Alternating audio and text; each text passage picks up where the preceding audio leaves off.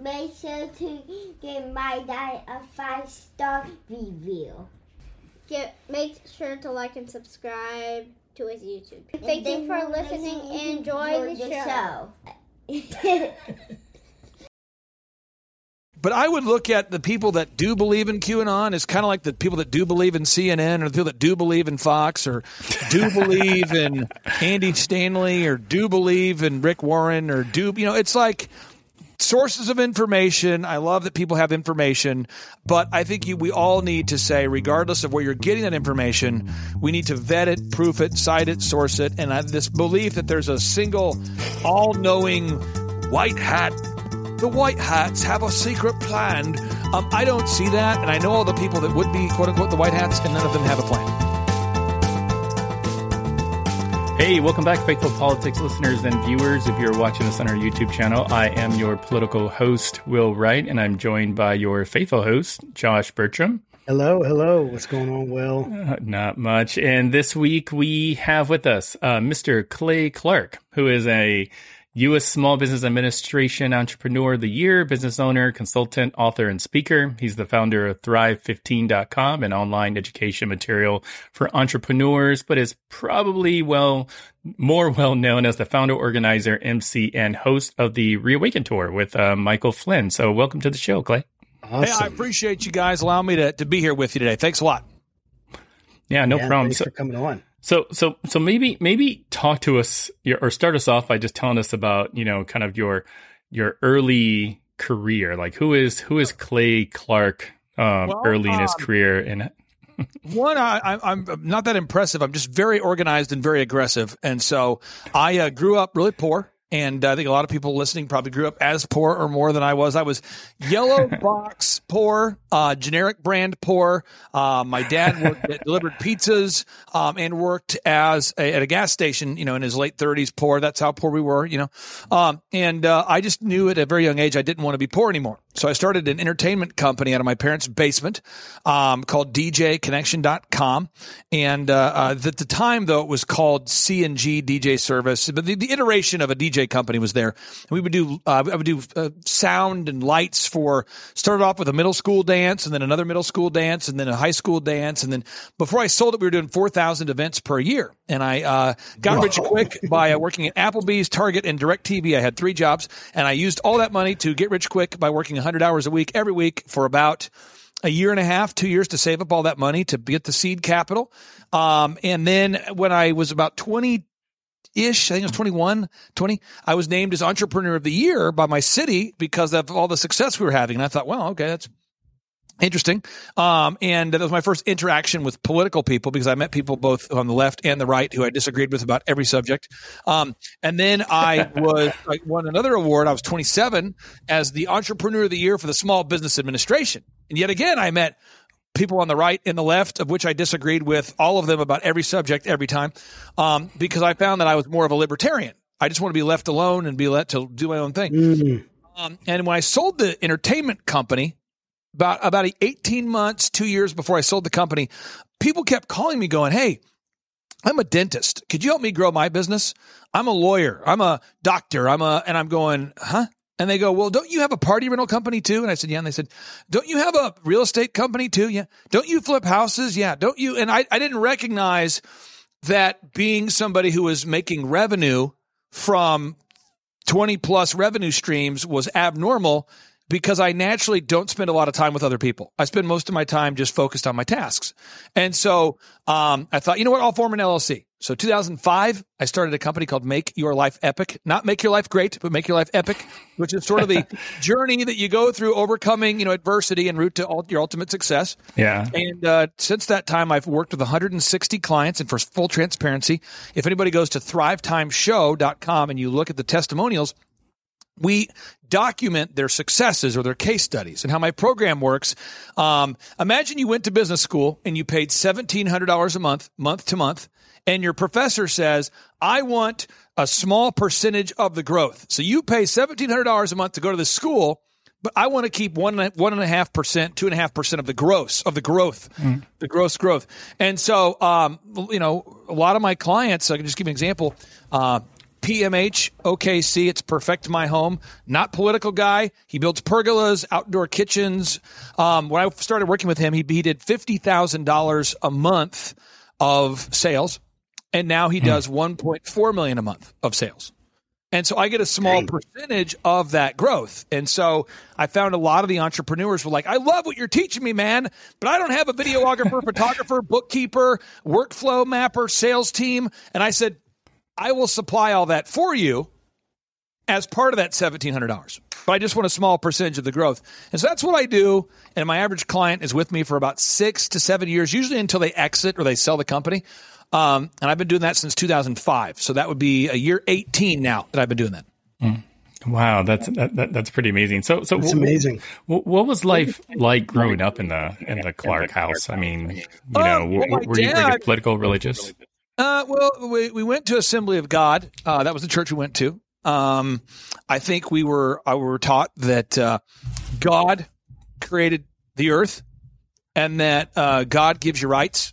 And governments are instituted amongst men to uphold those rights.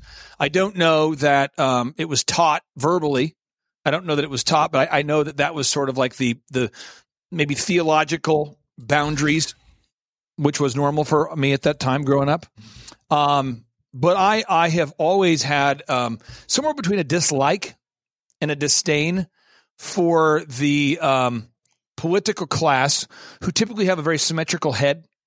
Or a very, this is just what it is. If you have a very symmetrical head and you have, and you spend a lot of time working out, which is fine, and you are polite and sort of go with the flow, you're chameleon-like, you're willing to say what people want you to say. Those are typically the people that become politicians, at least the ones that I've met throughout my life. And so a lot of them have zero principles. So as an example, the Republicans back in the day, they took me out to celebrate my success. And they took me to this group of this delegation. Took me to they said, Clay, we want to celebrate your success. We're taking you to D.C. to get your award. Woo! To quote Ric Flair. And so I'm there with my wife. I'm like 24, 25. And I'm going, can I ask who's paying for this meal? Because it's very expensive. And they go, oh, it's the taxpayers. Don't worry about it. I go, no. I don't want the taxpayers to pay for it. I'm just going to pay for my own meal. And they're like, what? I mean, I don't want. No, it's already paid for. I'm like, no. And this was the Republicans. Now I wasn't at the Democrat gathering, okay? But then we had a mayor at the time who was Democrat, and I noticed that she had the same exact view of money and resources as the Republican people. There was no differentiation at all, and so I would call that the uniparty. And on just a shallow level, they each said different things, but they did the same thing. So they each had like a different thing they said, but they did the same thing. So it was very interesting. And so that's kind of where I had my political awakening, was when I was receiving business awards. That makes a lot of sense. I'm sure that as you went through life, you had to face a lot of adversity. You talked about how you were poor when you were young, and how that really shaped the way that you were moving forward. We've what kind of adversity have you faced, even like with health, things in the family, and what have you done to kind of push through that to get to the other side? I wake up every day at 3 a.m. and I go to bed at 9. I wake up every day at 3 and I work until 6. So my super success tip, my get rich quick tip is this. I get up at 3 and I work till 6, and I do it every day, 6 days a week. Now, I derive that work ethic or that mindset from the book of Genesis and Exodus, which I believe where God instructs you to work 6 days and rest on the seventh. That's my mindset. I reject the 40-hour work week concept, which was introduced by Franklin Delano Roosevelt in 1938 through the Fair Labor Standards Act. I reject that idea. So I work 6 days a week. So a lot of my growth, and again, I'm not endorsing their life outside of their career. I'm just telling you about their work ethic. Most of the books I read that motivated me as a young guy would be like Life and Death by Russell Simmons. Read a lot of that. Read a lot of early books about how P. Diddy did it. a lot of books because I was a DJ. So a lot of the rappers, Right. the early DJs, that was sort of where I got the ones that really would put in the work, the grind. Africa Bambaataa, the way they promoted their parties, the way that the DJs went from DJs to MCs and from MCs to rappers, and that whole process of promoting albums. And so that's kind of where I was, So the initial adversity was, you have this DJ equipment and I was trying to pay for college, and college was about $15,000 a year. And I charged people $5 a head to go to my dance parties. All right. And I went to Oral Roberts University. So here's how I did it. I made flyers and I would tell people I have a dance party in 2 weeks. So the 2 Mondays before the event, I'd say, in 2 weeks on Friday, we're having a dance party. It's going to be at the Marriott where it's going to be very hot. And it would get stuck in their head because it's the Marriott where it's very hot. It's just stuck in your head. It rhymes. So it's the Marriott where it's very hot. And they would go, what is it? It's a dance party. It's the Marriott where it's very hot. And so I would promote it and I would pass out flyers and people were like, dude, you've already told me this. I'm like, have I told you about the dance party at the Marriott where it's very hot? And I would do every day. And then I promoted, I paid very popular people because I learned about this from the hip hop game that nobody wants to listen to the rap song unless they know the name of the rapper. So a lot of times rappers, they'll feature a new artist on their song. So it'll be like Dr. Dre featuring Eminem, which makes Eminem relevant because Dre introduces him. That's sort of the deal. So I would have the popular kids in school. I mean, the Division I athletes, the guy who everybody knows. And I would say, hey, you need to tell everybody you're coming to the party, and I'll give you 10% of the proceeds if we get to 500 people. And they're like, that's cool. So this is pre-Facebook, but these dudes would tell everybody, hey, I'm going to the Marriott where it's very hot. Come see me and Clay. Let's go. So that's how we did it. And then I would put bubble soap or like dish soap in the massive fountains. This is very sacrilegious, but it was in the prayer fountains. And they had these massive fountains at Oral Roberts University. And I would put soap in the fountains on during the chapel that preceded the dance party. So people would go, oh, snap, he's got a party this Friday. Because it was like, again, TOMA, top of mind awareness. So what can you learn from that? One, you have to have a pithy pitch that makes you want to scratch that mental itch, the pithy pitch. So if you get stuck in your head, then it's hard to forget it, right? So the pithy pitch.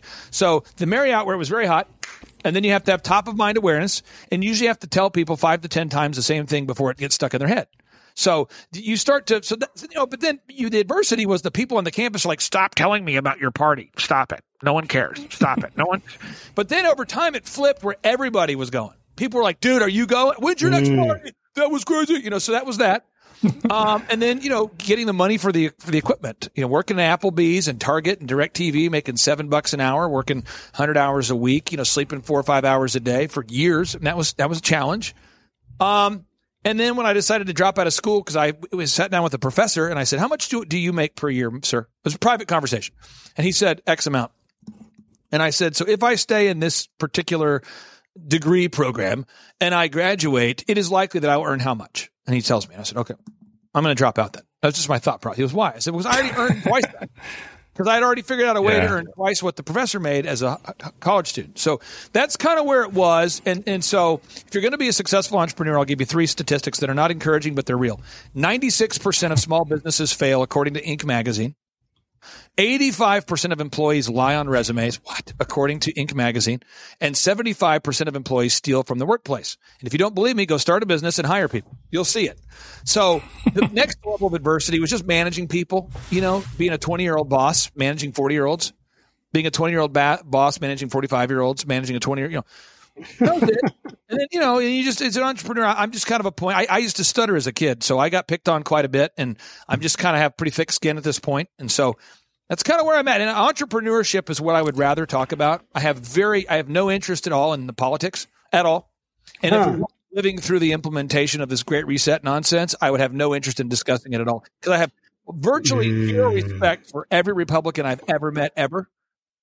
And respect for every Democrat I've ever met ever. The ones that are elected, because they have no principles. I have just found that they go, what do you want to hear? And I've even seen people who are white guys put on a black voice to talk to the black crowd, whatever that means. I've seen the black guy put on the white voice to talk to the white crowd. I'm serious. I've seen the white guy put on the hick accent to talk to the rednecks. So you'll see a guy, people that I know very well right now who are in office, they'll go, well, I'll tell you what, in Oklahoma, they ain't going to come after our land and guns because they don't talk like that normally. But when they go out to the country to run, they go, well, I'll tell you what, they do that stuff. Well, shucks, I'll tell you what. And I'm going, it's just pandering. I think today most politicians are actors. That makes a lot of sense. I was thinking one of the things that I don't like, correct me if I'm wrong, but did your son, did he struggle with blindness? Is there? Yeah, there's a book called Now I See that all your listeners can buy today if they want to on Amazon. Now I See, written by my wife, Vanessa Clark, or you can download it for free at thrivetimeshow.com/free resources, thrivetimeshow.com/free resources. And I was not a believer in Christ. And I was driving down the road en route to Florida with my wife on a rare vacation because my son was blind and I was having meltdowns. And en route to Florida, I was having meltdowns. What does that mean? I was fine during the work day, but as soon as I got home, I would just lose it. So because my son was blind and my partner, my business partner is an optometrist. And so we'd seen all the experts and I went to Sam's Club and there's a book called God in My Corner written by George Foreman, which by the way is being made into a movie right now. And I knew that George Foreman was an awesome fighter. And I knew that George had a supernatural experience that changed his life, but I never knew what it was. So I read the book, and George says the story that God appeared to him in a vision and told him, George, you need to quit boxing and serve me. And if you do that, I'm going to heal I believe it was his nephew who was in a coma. And George was like, what? Because George doesn't pray. George wasn't going to church. George wasn't reading the Bible. And he goes, I just feel like God is telling me this, but he didn't tell anybody. So he goes in a fight and he basically passes out. And he's like, his trainer wakes him up, Roscoe, who, by the way, I've met Roscoe. I've had Thanksgiving with Roscoe. And Roscoe says, what happened? And he's like, I'm supposed to retire from boxing and serve God. And Roscoe's going, can I ask why? He's like, God told me. So he announces he's retiring. Wow. He gets a phone call before cell phones on the landline. And they call him in the training room. They go, hey, your nephew just got out of this coma. And he was like, what? So he had this spiritual awakening. And I thought, you know what, if that can happen for George, that could happen for me because maybe George Foreman seemed more relatable to me than the Bible. And so my wife had been praying faithfully, and I was a jerk. I was telling my wife to stop praying in the house because she used to do prayer marches and prayer vigils and prayer. And I just kept saying, stop it. Stop praying. It's freaking me out. Well, anyway, our son started seeing shortly thereafter. And I went back to Dr. Groves and back to the Dean McGee Eye Institute, and they've said he's a medical anomaly. We don't understand it. And from a liability perspective, they started saying, things like, we definitely tested him, and he was definitely blind. This doesn't make any sense. And that's when I had my awakening. But even as I tell that story now, it doesn't seem real. And I'm always humbled by it because it doesn't make any sense. And so I just hope that my mission that I'm on right now with this Reawaken America tour event. And by the way, if you go to timetofreeamerica.com and you go up there, you're going to see that a lot of the speakers, whether it be Bobby Kennedy Jr. And others, they tend to be libertarian or see, if you're a complete Whole Foods liberal, you typically eat organic. Okay, you're into organic, and you're organic, and you're like, the food corruption's not good, bro. We got to eat healthy, and there's a lot of that liberal Whole Foods things. But then if you're a lot of conservatives are like, well, I'm going to eat steak every meal. I swear, I'm going to eat steak. Okay, so there's so you almost have Republicans advocating for deep fried corn dogs, and you have Democrats are advocating for organic avocados.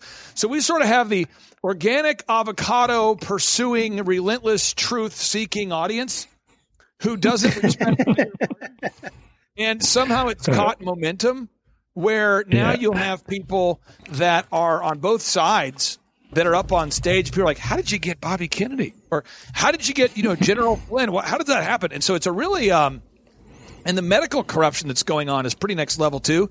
So now we're getting doctors from both political parties that are joining the tour. And it really is. I mean, it's fascinating when two people start off totally divided because of whatever that is. And then when they seek the truth and they meet in the middle because they found the truth in the middle, that's what's happening on our tour. Stay with us. We'll be right back. Hey there, Josh Bertram here, faithful host of the Faithful Politics Podcast. I want to let you know about a compelling new spinoff, the Faith Roundtable, where I'll be interviewing top faith leaders, theologians, and scholars to unpack the pressing issues that are shaping the church in America today. We'll dive into topics like faith and public life, social justice, and how we can engage our communities more effectively. Make sure you don't miss any of our enlightening conversations by subscribing to it on our YouTube channel. Join me at the Faith Roundtable, where deep discussion meets thoughtful insight.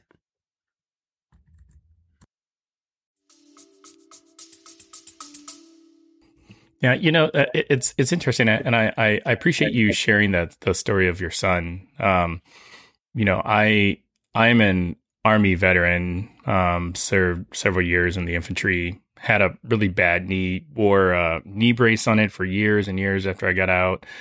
Somebody prayed for it at like a missions trip we went on. And I had very low expectations that anything would happen because like I've had multiple people pray for it, but sure enough, like after they prayed for it, like I could take my knee brace off and just walk normal and couldn't explain it. And at the time I was a youth pastor, so like all my kids were like, oh my gosh, Pastor Will, like look at your knee. And to this day, I've never had to put it on. So I mean, regardless of kind of whether you're a believer or not. Like, I personally believe that miracles do happen and can happen. And it sounds like that's what happened with your son. So thank you for sharing that story. But I do want to switch gears, though, and talk about a event that you just mentioned, the Reawaken Tour. So what is the Reawaken Tour? Well, it changes all the time. It's like iterations. So one is it's very unprofitable. We'll start there. I lose a lot of money because you can name your price. So what?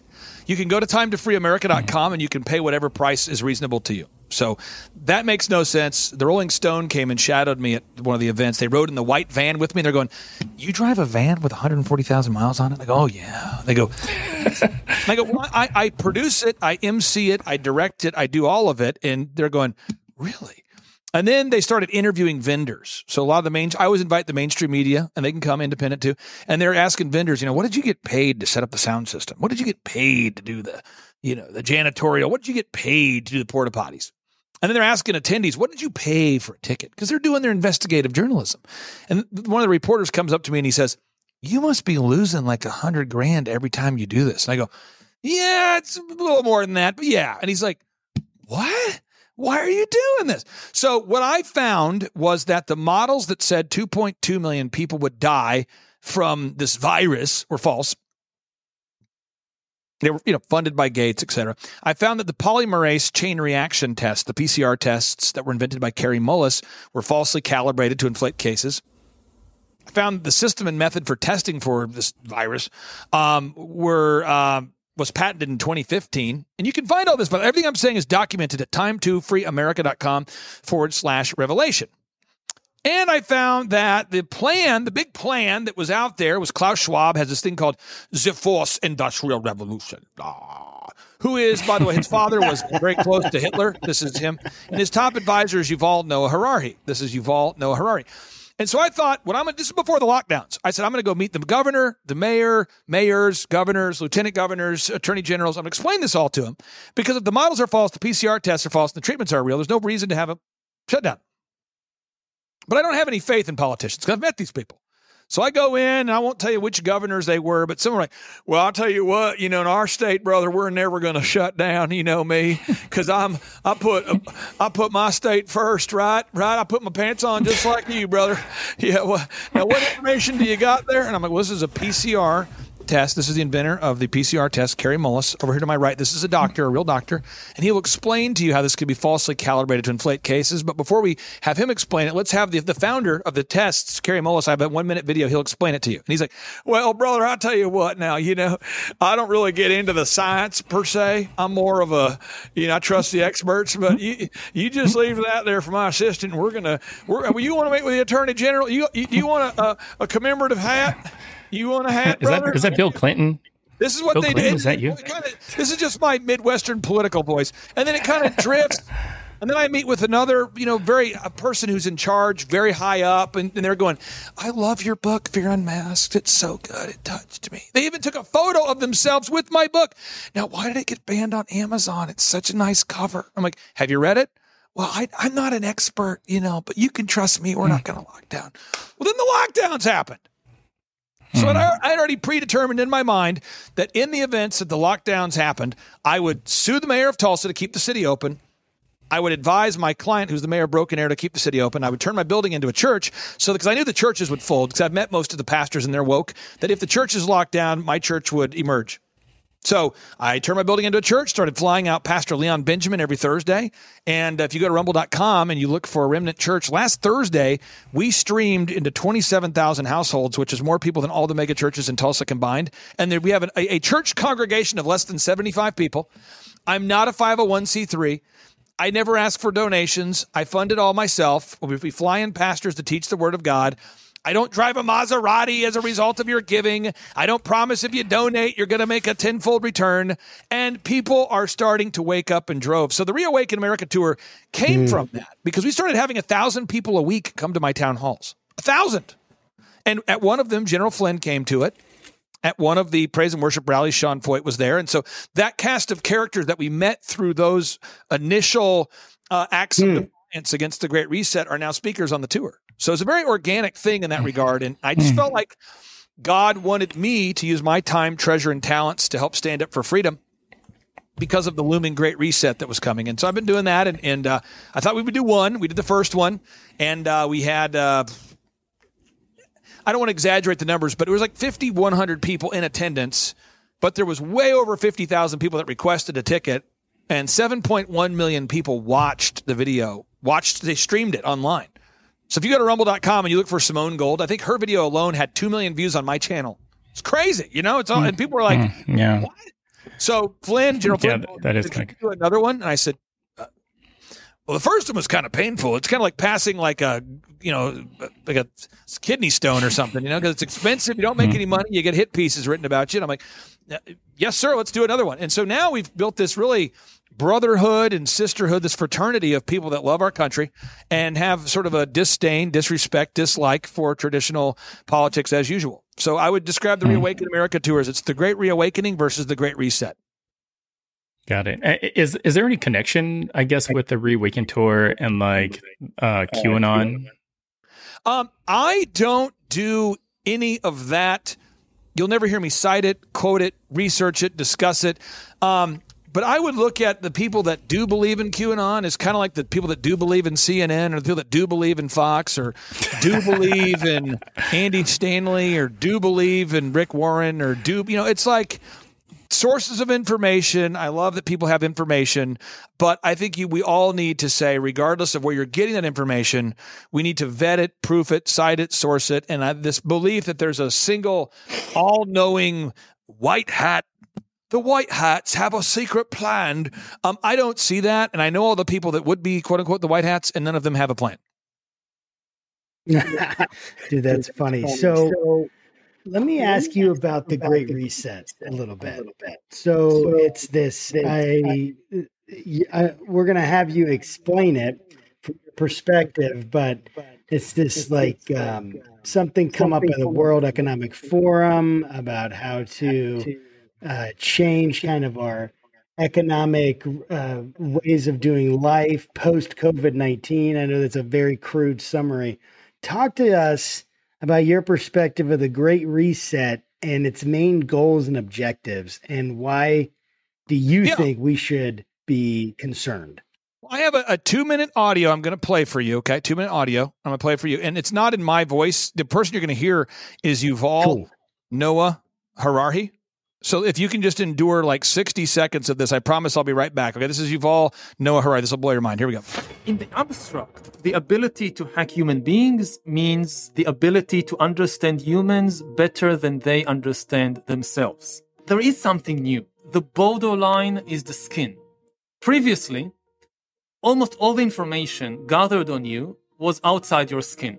Where you go, what you buy, what you watch, what you press on your TV, what you press on your keyboard. This is the information that flowed.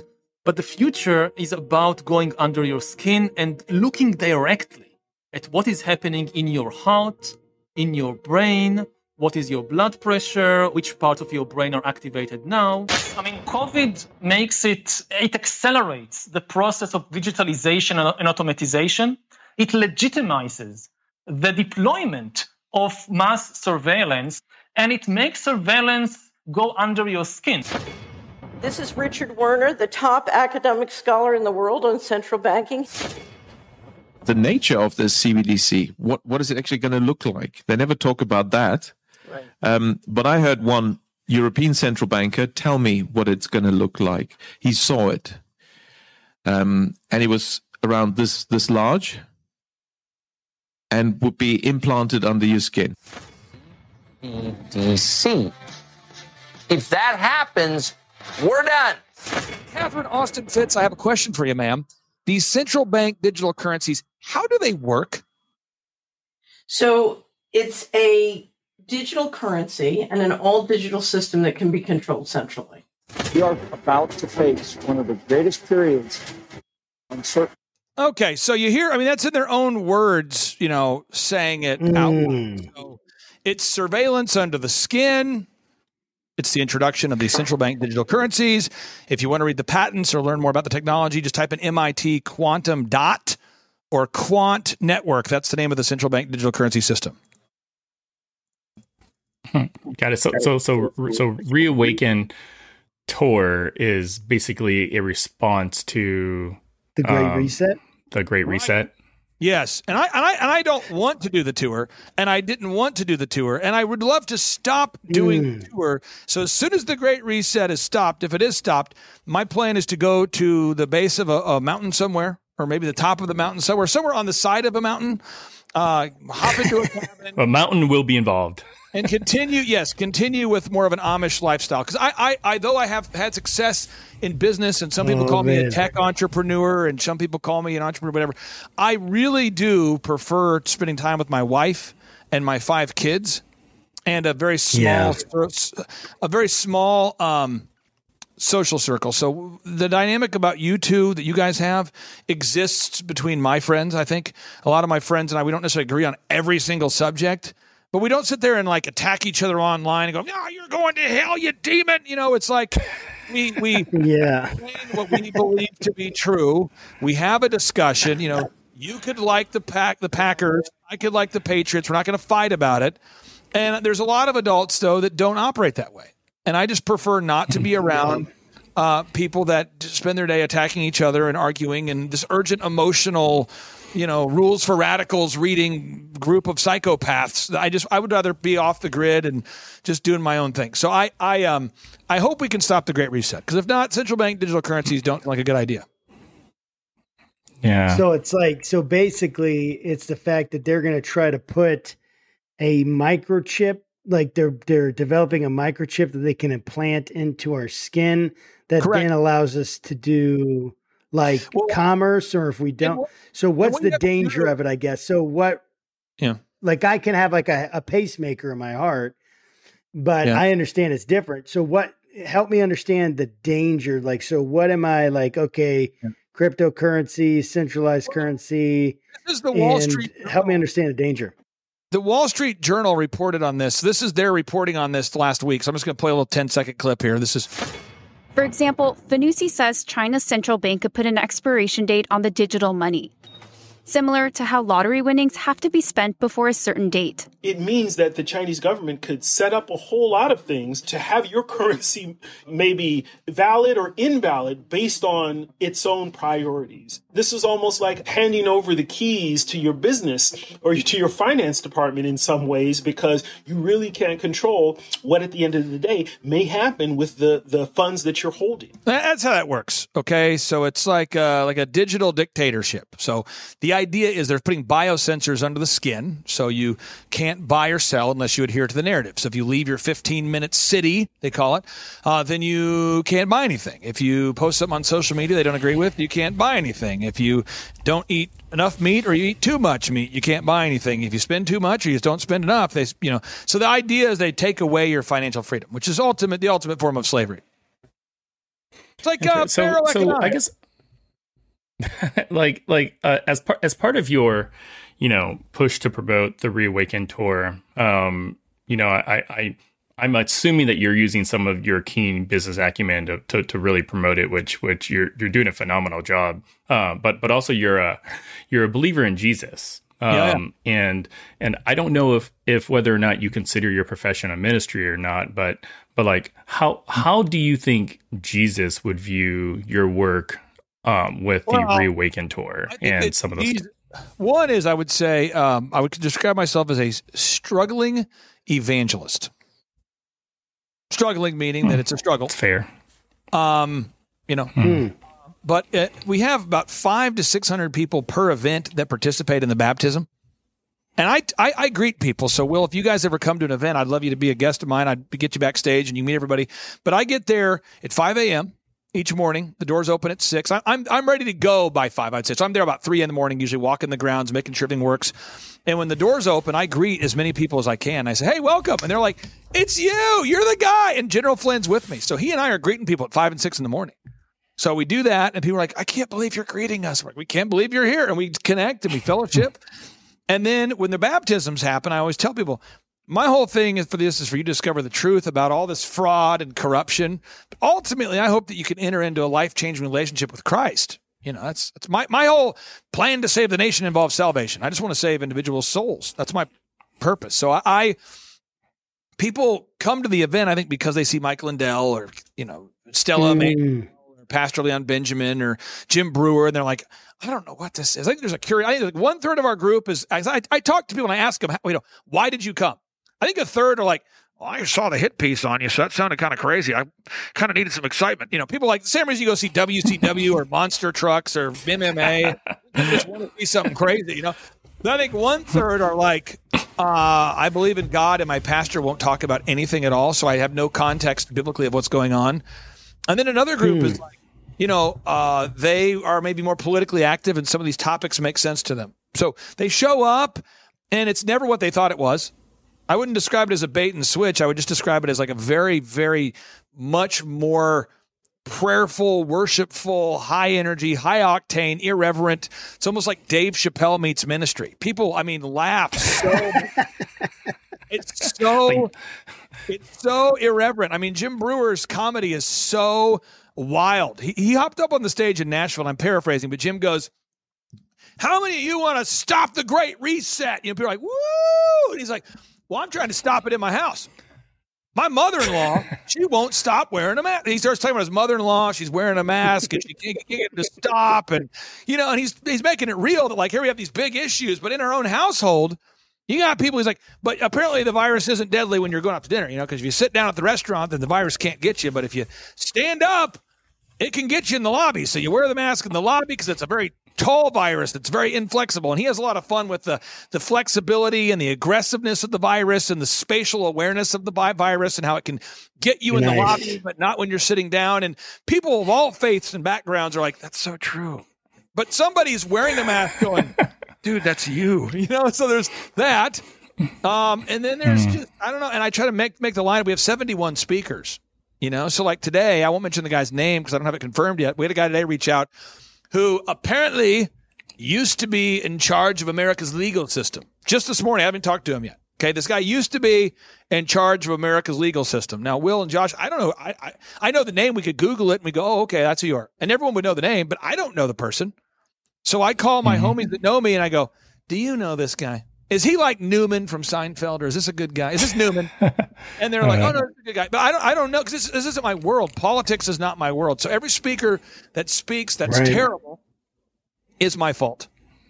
And every speaker that just rocks the mic, I'll take a little credit for, because I don't delegate the choosing of the speakers. I don't have a committee, and that's very alarming for people when they hear that, because people are like, that last speaker you had was terrible. Who would choose them? They'll come up and tell me at the event, sir, I want you to know I love your event, but that speaker you chose was an idiot. Who chose that guy? Yeah. That would be me. And so it's a very interesting thing, and we're all discovering who the good guys are. And I don't know, I think it's a lot of fun. Yeah, so you've mentioned COVID a few times, and I'm curious because, like, I think COVID was an exercise to kind of see how people behave when the plane is going down. And, you've got the people that will either pray or you got the people that will curse. And I think that some of the interventions, like the mask and what have you, were very misunderstood. Maybe we got some really bad information on the front end, but me personally, like I believe COVID was real. I believe that the vaccination is safe, and I don't just do that because the people on TV tell me it's safe. I do it because, like, my son recently just had a brain tumor removed. He's 9. And we've been sort of going through this whole long medical thing, and I remember, like, when the vaccines first became available to him, I asked multiple doctors that he was seeing, hey, is this safe for him to take? Is this safe for him to take? All of them said yes. And I'm curious on, like, how do you reconcile what you feel, believe, know about COVID versus, say, like, what I know, believe, and feel about COVID? Well, the models that said that 2.2 million people would die are false. So they were off by 25 times. So Birx, who, was the one kind of initially pushing the fear of the Scarf Queen. So Scarf Queen. She said this out loud. I'll just play this for you. She said this. I'm sure many of you saw the recent report out of the UK about them adjusting completely their needs. This is really quite important. If you remember, that was the report that said there would be 500,000 deaths in the UK and 2.2 million deaths in the United States. They've adjusted that number in the UK to 20,000. So 500,000 to 20,000. We're looking into this in great detail to understand that adjustment. I knew these vaccines were not going to protect against infection, and I think we overplayed the vaccines, and it made people then. Anyway, that's sort of, I just know that the models that said that 2.2 million people would die are false. So, and then back to the treatability. Dr. Zelenko is a friend of mine from New York. May he rest in peace. He was a friend of mine. Dr. Jim Meehan is a friend of mine. He's still alive. Dr. Sherwood, still alive. Dr. Richard Bartlett, still alive. And Dr. Richard Bartlett and Sherwood and Meehan and Zelenko, between the four of them, treated 37,000 patients total, and with 3 deaths when they hit 37,000. Because we would touch base every day. So, I'm not saying that the virus itself didn't exist. I just know that 3 out of 37,000 people that they treated with budesonide, ivermectin, and hydroxychloroquine died. And then as far as why do people die, remdesivir is a drug patented by George Soros in China, and midazolam is a breath suppressant. So remdesivir is a drug patented by George Soros in China, and midazolam is a breath suppressant. And so if you take remdesivir and midazolam, that will cause death.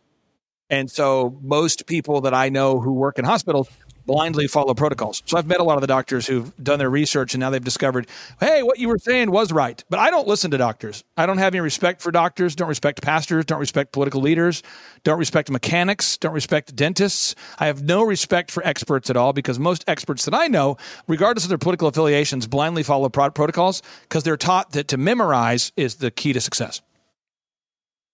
So what do you feel like is the key to success? Find the problem and solve it. So, find the problem and solve it. Yeah, so totally. If you're Dr. Sherwood, he doesn't watch the media. He doesn't listen to other doctors. He just goes, every patient that came in with COVID, I gave them the test that we're supposed to give them, which is a PCR test. They would test positive. I'd treat them with budesonide, ivermectin, hydroxychloroquine. No one died. And that happened 10,000 times for him. Plus, now it's more than that. It's probably 15,000 or even more now. But that's just, But he's never had a death. That's amazing, man. That's amazing. So, you had talked about, your disrespect for both, I don't know if disrespect is the right word, but for both the Republican and Democrat party, the whole political system. Has it always been like this, or do you feel like it's changed and become worse, and now it's elicited something of a response within you because... I can only comment to something shifted, right? I can only comment to what I know. I can't comment on, the historic. I know in 1971 that Klaus Schwab started the World Economic Forum. I know that happened. I know in 1971 Klaus Schwab started the World Economic Forum per the recommendation of Henry Kissinger. I know in 1971, per the recommendation of Henry Kissinger, a Republican, Richard Nixon, took us off the gold standard, What? Yeah. So the son of a guy, Klaus Schwab, whose dad was friends with Hitler, started the World Economic Forum, and Henry Kissinger told him to do it. Okay. Seriously, this guy would be considered like the most progressive in the history of progressives. Okay. This is him. Okay. So be like left. Then you have on the right, which is like Richard Nixon, who's supposed to be like the rightest of the right, the right. He took us off the gold standard per the recommendation of Henry Kissinger. They both had the same advisor. Then at that same time period, we introduced what's called the petrodollar, which is a weird relationship with Saudi Arabia, where we say, hey, if you export oil at a price that we like to countries that we like and price it in U.S. dollars and deposit the profits in U.S. banks, we will protect you militarily. And that all happened per the recommendation of Henry Kissinger. And then the decision to export our jobs began in 1972 per Richard Nixon and the recommendation of Henry Kissinger again. What? And Klaus Schwab is still good friends with Henry Kissinger. So the World Economic Forum was founded in 1971. And since that time, there have been people on both sides that say various things, but I just watch what they do. So I'm not really a fan of what people say. I don't care what they say. I watch what they do. So again, going back to COVID as an example, or mechanics, this is just a real example. I have hairstylists who work in one of my businesses. They cut hair. And some are terrible and some are great. What? You employ bad people? Hundreds of employees. So we have mystery shoppers that come in, and when my mystery shoppers, these are people I'm paying to be customers, they come in and go, hey, man, that lady who cut my hair today, she's a disaster. Or that guy, he's horrible. Or that person's good. Or that person's great. Or that person's... But I send in mystery shoppers. I don't listen to what they say. I don't care what the stylist says about their hair cutting skills. I care about feedback from people that get their hair cut. That's what I do. It's like overall paranoia, a lack of trust for any. It's not a political thing. So, I have people in my life. This isn't a political thing. This is just my life. I have friends and family that call me and go, I think I have COVID. I go, okay, great. Go to Meehan. He's a medical doctor. Or go to Sherwood. He's a naturopath. Both of them have now treated 20,000 patients between the two of them with 0 deaths. I don't care how you don't die, but just don't die. And none of them died. And now I had a doctor. I won't mention his name because I think you should not mention someone's name unless they've given you permission to do so. But there's a big time doctor in Tulsa who came into my office, sat next to me 7 days ago. And he came in and he said, hey, I know that remdesivir now kills people and so does midazolam. And I just wanted you to know that you guys have been right for a long time. So, okay. And I'm not mad at him, but he followed. Thanks. I said to him, can I ask you why you've just locked into this idea in March of 2023? And he goes, because everybody that I knew that was taking midazolam or remdesivir was dying, and nobody was dying on your protocols. And so I had a little COVID scare myself. So I treated myself with budesonide, ivermectin, hydroxychloroquine, these things, and I didn't die. And there was no way I was going to treat myself with midazolam and remdesivir. And I'm like, so you wouldn't have treated yourself with what you were treating your patients. And he's like, see, that's where, And so again, I'm just saying most people follow, most people are like Richard Nixon. Woo! Yeah, Republican. Yeah, I love it. Woo! Because it's like, if you're a Republican, you got Richard Nixon's the man. Right? I mean, that's just what people do. And I don't look at it like that. I don't just blindly say Republicans are awesome. I cannot do it. I won't do it. So I reject the idea of just trusting experts in general, and whether it's hairstylists or doctors or,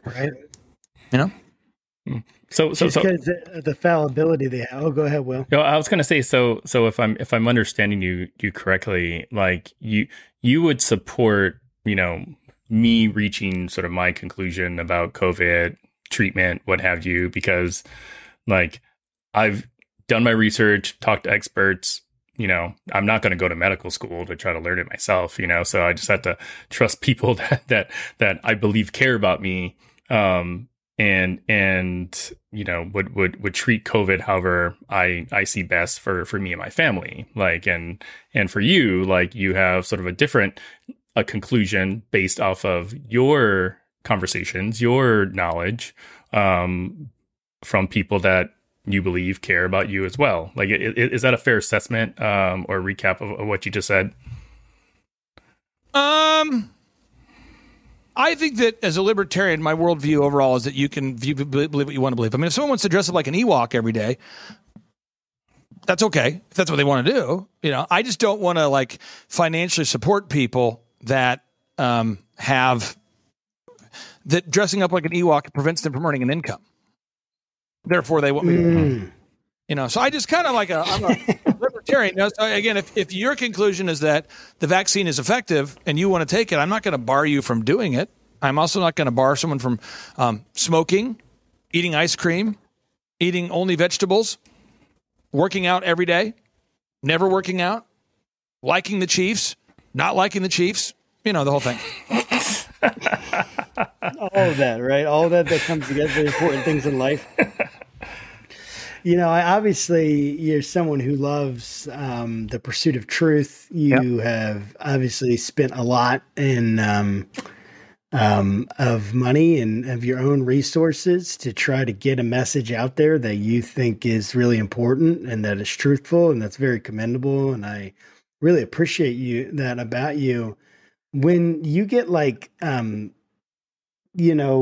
people come to you with statements or whatever that are contradictory to what you believe, or they're coming in, let's say they're coming in guns hot and they want to argue. Of course, everything has to do with someone's motivations, but how do you handle these counterclaims to what you do? And what I mean is, what's your method for kind of handling them? Is it does it just depend on the person that's bringing them to them? Is there a process you go through for testing their validity or anything like that? Or is it what do you think when people come to you with counter?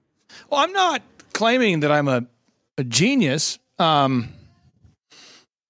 It's a thing of I don't listen to anybody for business advice. I won't do it. I just won't. There's nobody who's talking right now, who's in your show or any show. I'm not going to listen to business advice unless you've already had success. And if you want to walk me through the path that you took en route to getting there, then I'd be happy to do it. But it's looking to see the fruit. Yeah. I mean, I just want to know what works.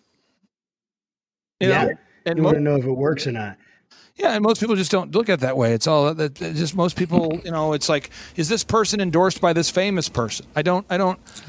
Your ability to brand something doesn't impact whether it's accurate or not.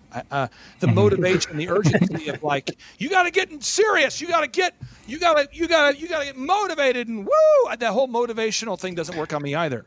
The estimation of loss. If you don't buy it now, you're going to miss out. That doesn't work on me either. I don't participate in it. So I just don't. I just look at what works. And so, if you go to thrivetimeshow.com and you look at the clients I've worked with, they're all having massive success, not because I'm a genius. It's because I have a program. It's month to month, right? So I'm not roping you into a contract. I only make a small percentage of your growth. So why would I, my motives are aligned with my clients. So that's why they grow, because I want to help them grow. I don't say $5,000 a month locked into my 12-month program. Get rich quick. Be part of my magic money system. I don't do that. It's I'll charge you a flat fee, get a small percentage of the growth. And that's why it works, because I have a mutually aligned interest with you. Oh yeah, totally. I mean, so how do you test for for instance, an expert, forget about expert. How do you grow to trust someone and trust the information that you're receiving from them? Is it just based on their track record, or is there more? I don't receive information from people, so I don't know how to respond to that. Where do you receive information? When do you just what do you do? I go seek it. Well, I mean, I know that the Ray Kurzweil wants to connect your neocortex to the internet. I know this because he talks about it. And so I just read patents that involve connecting your neocortex to the internet. And then I watch videos at the World Economic Forum where he talks about connecting your neocortex to the internet. And I just reject pretty much all sources of information about every subject ever. Except, so that's what I do. So I don't listen to pastors at all. Why would I want to? Gosh, take that. I read the Bible. Now, if a pastor is talking about something, I like the idea that he's saying it, and I'll go look in the Bible to see if it's true. So just this Sunday, the church that I go to, Pastor Jackson Lawmeyer was teaching from the Bible, and I'm following along, and I'm like, what he said is accurate. But I don't just blindly trust what he's saying because he's a pastor. Right. And I just think that people have the mindset that most things are not true, trust but verify, you know what I mean? Then the world will be a better place. So that's kind of the method. This idea trust but verify. That makes sense. Trust as in like, I think you're a good guy. I hope you're not lying to me, but I'm going to go check it out. Because again, facts I'm giving your listeners here in closing. 85% of employees admit to lying on their resumes, according to Inc. magazine. 75% of employees admit to stealing from the workplace, according to the U.S. Chamber of Commerce. And 96% of businesses fail, according to Inc. magazine. Not good statistics. The statistics for being faithful in marriage aren't much higher either. So I'm just not going to blindly trust anybody with anything ever. Yeah, just like two more questions, if you can just entertain us. I'd love to get your thoughts about what you think about Christian nationalism. Well, I'm a Christian, and I'm not a globalist. So I'm a Christian non-globalist. And so I do believe that governments should be instituted amongst men to uphold our rights. So the way the Christian faith works, at least as I read the Bible, is God's the ultimate judge. God's given us principles we're supposed to live by, adhere to. We're supposed to, that's what we're supposed to do. You know, having a relationship with Jesus Christ is like having a relationship with a compass. It's like the true North Star. It guides you. Every decision should be made through that perspective. Right. So that being said, Christ is, in the Bible, there's countless stories, but somebody wants to stone a woman for being a prostitute, and Christ is like, hey, let the person who has sin to be the first one to throw the stone. So, as an example, if there's somebody out there that wants to be a Muslim and wants to pray all day and do the Muslim prayer all day, that's great. If there's a Christian who wants to do the Christian prayer all day, that's okay. I'm not going to sit there and go, I'm going to ban Muslims, but to ban Christians. I'm a libertarian. I believe in the free will. It's my mindset. Yeah, and my second to last. Anyways, president for 2024. Any thoughts, pontifications, hopes, dreams, wants? Well, I think that Trump represents the best option for people that want to reject the Republican establishment. I mean, he constantly runs in opposition to the Republican establishment. I think that would be the most. I wanted Ben Carson to win the first time when Trump was running. That was my guy, Ben Carson. And then Ben was beat by President Trump. And I've actually met with President Trump, and I have a lot of respect for him.